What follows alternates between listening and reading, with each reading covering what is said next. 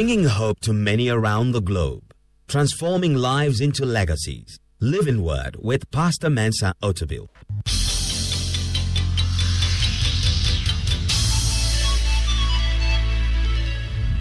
And now, today's word. Romans chapter 4, verse 16 to 21. It says, "Therefore, it is of faith that it might be according to grace, so that the promise might be sure to all the seed, not only to those who are of the law, but also those who are of faith of Abraham, who is the father of us all." Verse 17, "As it is written, I have made you a father of many nations, in the presence of him whom he believed, God, who gives life to the dead and calls those things which do not exist as though they did, who contrary to hope, in hope believed, so that he became the father of many nations, according to what was spoken." I like that. "So shall your descendants be. And not being weak in faith." I want you to note that phrase, weak in faith. Not being weak in faith, he did not consider his own body already dead, since he was about 100 years old, and the deadness of Sarah's womb. He did not waver at the promise of God through unbelief, but was strengthened in faith. Underline that, strengthened in faith. The Old King James says strong in faith. Giving glory to God, and being fully convinced that what he had promised, he was also able to perform. Interesting. I'm going to comment on two major things about Abraham. I'll talk about what he didn't do and then what he did. First, let's look at what Abraham did not do. What did he not do? Because if we're going to walk in faith, we have to learn from the aspects. We have to learn what they didn't do and what they did. What they did right, so we can do it. So let's look at what he didn't do. Two things he didn't do. The first thing, the Bible says, he did not consider his own body. He did not consider his own body. Although his body was getting old, it did not factor in his faith. When Abraham calculated all that was needed for him to have faith in God's promise, his body was not in the calculation. Abraham left out the fact that his body was old, or that Sarah was also old and barren. And the Bible says her womb was dead. Even in her younger days, she couldn't have a child. Now she's post-menopausal. She's way gone. And the Bible describes the womb as dead. But Abraham, the Bible says, he didn't factor that. He didn't consider that. So when you ask Abraham about what God is going to do, and you say, but Abraham, look at your body, he didn't calculate his body into the equation. He didn't consider that. He left that out of the calculation. That's amazing. Is it factual? Yes. Is it the fact that he's growing old? Yes. Is it the fact that his wife is old? Yes. Is it the fact that it's scientifically impossible for a person to give birth to a child at that age? Yes. It's all scientifically factual, but he didn't factor that. You see, many times when we want to walk in faith, we factor in all the science. We factor in all the natural facts. And then when we factor in all the natural fact, then we add the word of God to the natural fact. By the time you do that, you are walking in unbelief, because one part of you believes and the natural fact is defeating your mind and telling you it's impossible. But Abraham looked at the natural fact, and when he was doing his addition and subtraction, he subtracted natural fact and only kept the word of God and the promise of God. He didn't consider it. If you're going to walk in faith, you have to learn from this guy. There are some things you don't have to consider. And it's hard for us not to consider, especially when you are living in your body. And wherever you go, your body goes with you. There was never a time that Abraham goes somewhere that he didn't see his body, and he didn't see his wife's body. He saw it, but any time he saw his own body or he saw his wife's body, he says that's not part of the equation. God's word is not based on my body or Sarah's body. This is not part of it. I don't consider it. I don't accept any fact concerning my body and Sarah's body. My faith is not based on that fact. He didn't consider it. That's the first thing he didn't do. He subtracted his body from the equation. Second thing Abraham did not do is that he did not waver at the promise of God. The old King James says he didn't stagger at the promise of God. He stayed in the word. He planted his feet on God's word. And when he was tested, he stood firm. He didn't stagger. Abraham never moved from believing to unbelief. Never staggered. I don't know about you, I stagger. Don't you stagger? I stagger. I waver.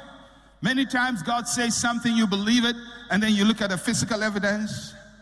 And these days, we believe science more than God. So you look at the physical evidence and you say, this thing, I don't think it will work. This thing is not possible. It's not possible. But God says it's possible.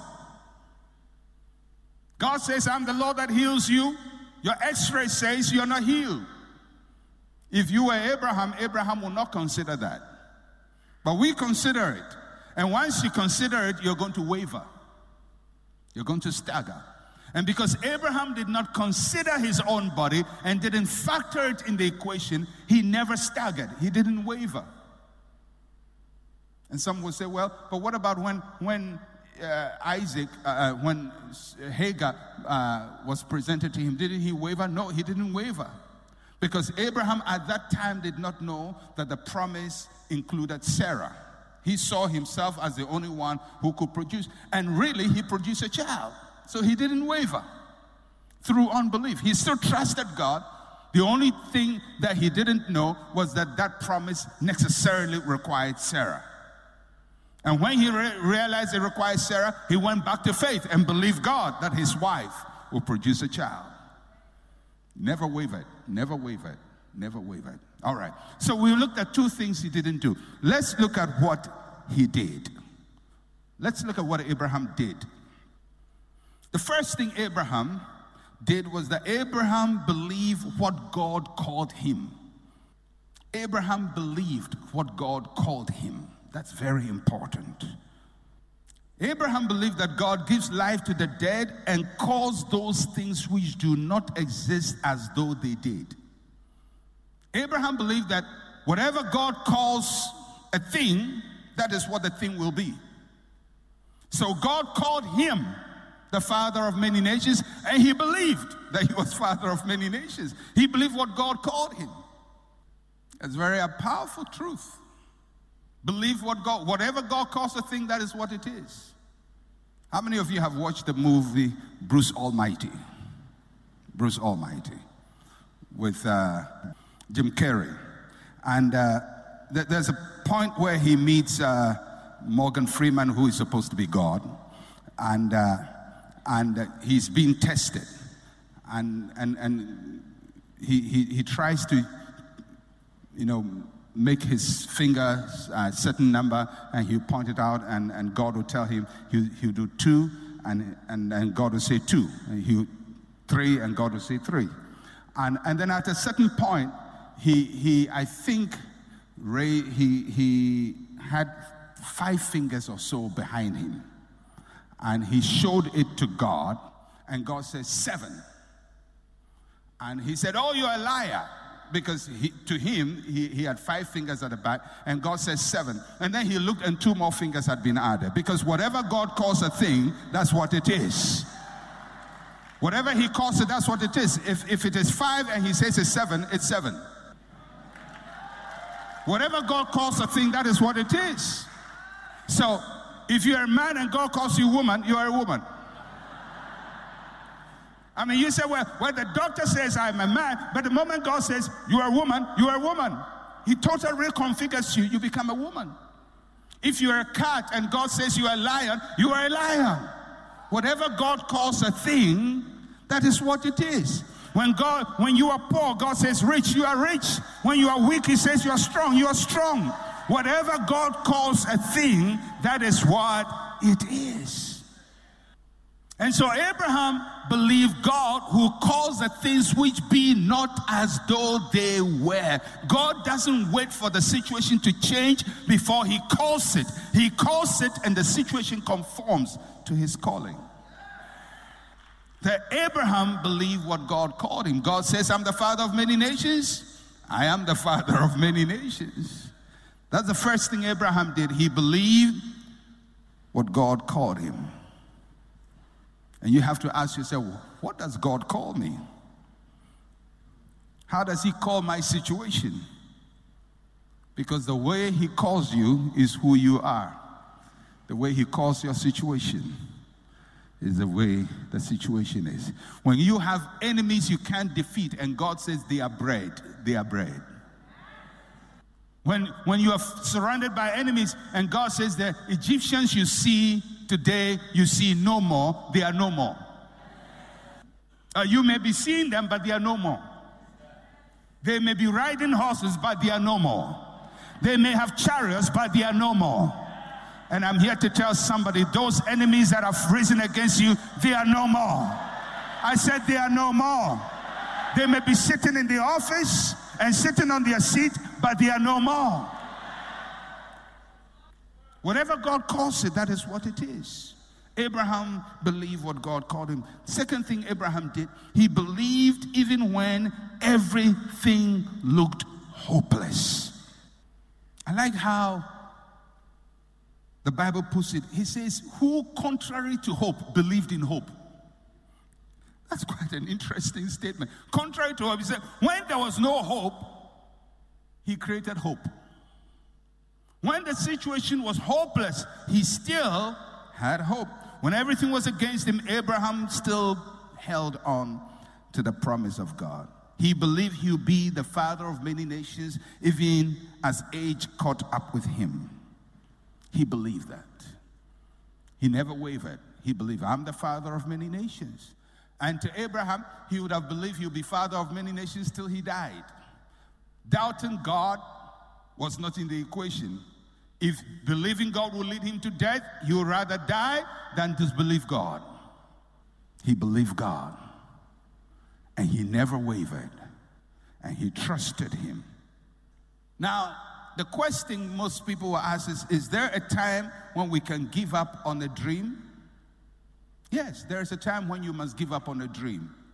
When the dream is your dream, and the plan is your plan, and the idea is your idea, then when contrary circumstances come, you can give up on it. But if it is God's dream, and if it is God's word, and if it is God's promise, then when contrary circumstances come, the word of God shall not return to him void. It shall accomplish the purpose for which it was sent. So the most important factor is this God's word, God's promise to me, or my own desire? If it's my own desire, I will use common sense. There are some things that I desired. I wanted to be world heavyweight boxing champion when I was young. I like boxing. I like Muhammad Ali, Cassius Clay, later Muhammad Ali. I followed. I had books, scrapbooks of boxing. I had so much boxing history and knowledge. I used to box. I believed I'll be a boxing champion of the world. I have given up that dream because I have considered my body. I've considered it. And I know it's totally impossible. Why? Because it's my dream. It's my dream. It's my desire. And when it's your own desire to do something, to have something, use common sense. But if God, Jehovah, gave you a word, then heaven and earth shall pass away, but his word shall not pass away. You have to be sure that that word you're trusting is the word of God. Thirdly, the third thing Abraham did, is that he was fully convinced that God was able. He was fully convinced. Fully. You know, I don't, when I read the Bible, I don't take words easily. When the Bible wants to say something, it says it the way it is. The Bible could have said he was convinced. And that would be good, fine enough for me. It could have just said Abraham was convinced that God was able. Abraham was convinced. And if he's convinced, oh, that's good enough. It's a good word. But it says fully. It means that you can be convinced but not fully convinced. Convinced but not fully. Now, many of us are convinced but not fully. So you're convinced, hey, I believe it will be well. Hey, I believe I'm healed. Hey, I believe. But this thing, when you look at it, So you're convinced but not fully convinced. The Bible says Abraham was not just convinced, but he was fully convinced. There was no iota of doubt. Nothing. Fully. People will laugh at him when they heard his name. What's your name? Father of many nations.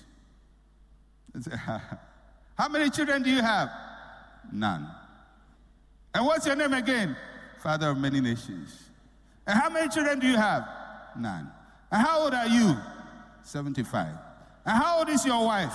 65. And what's your name? Father of many nations. And they say, well, I'm sure people will say, let's take him to the doctor, the specialist, and let Abraham hear the truth. Not from us, his relatives, but from the experts. So they go to the chief doctor at that time. What's your name, sir? Father of many nations. And how old are you? 85. And how many children? None. And your wife? 75. And what's your name again? Father of many nations. I'm sure the doctor would tell the relatives, I've examined him. His problem is not physical. It's mental.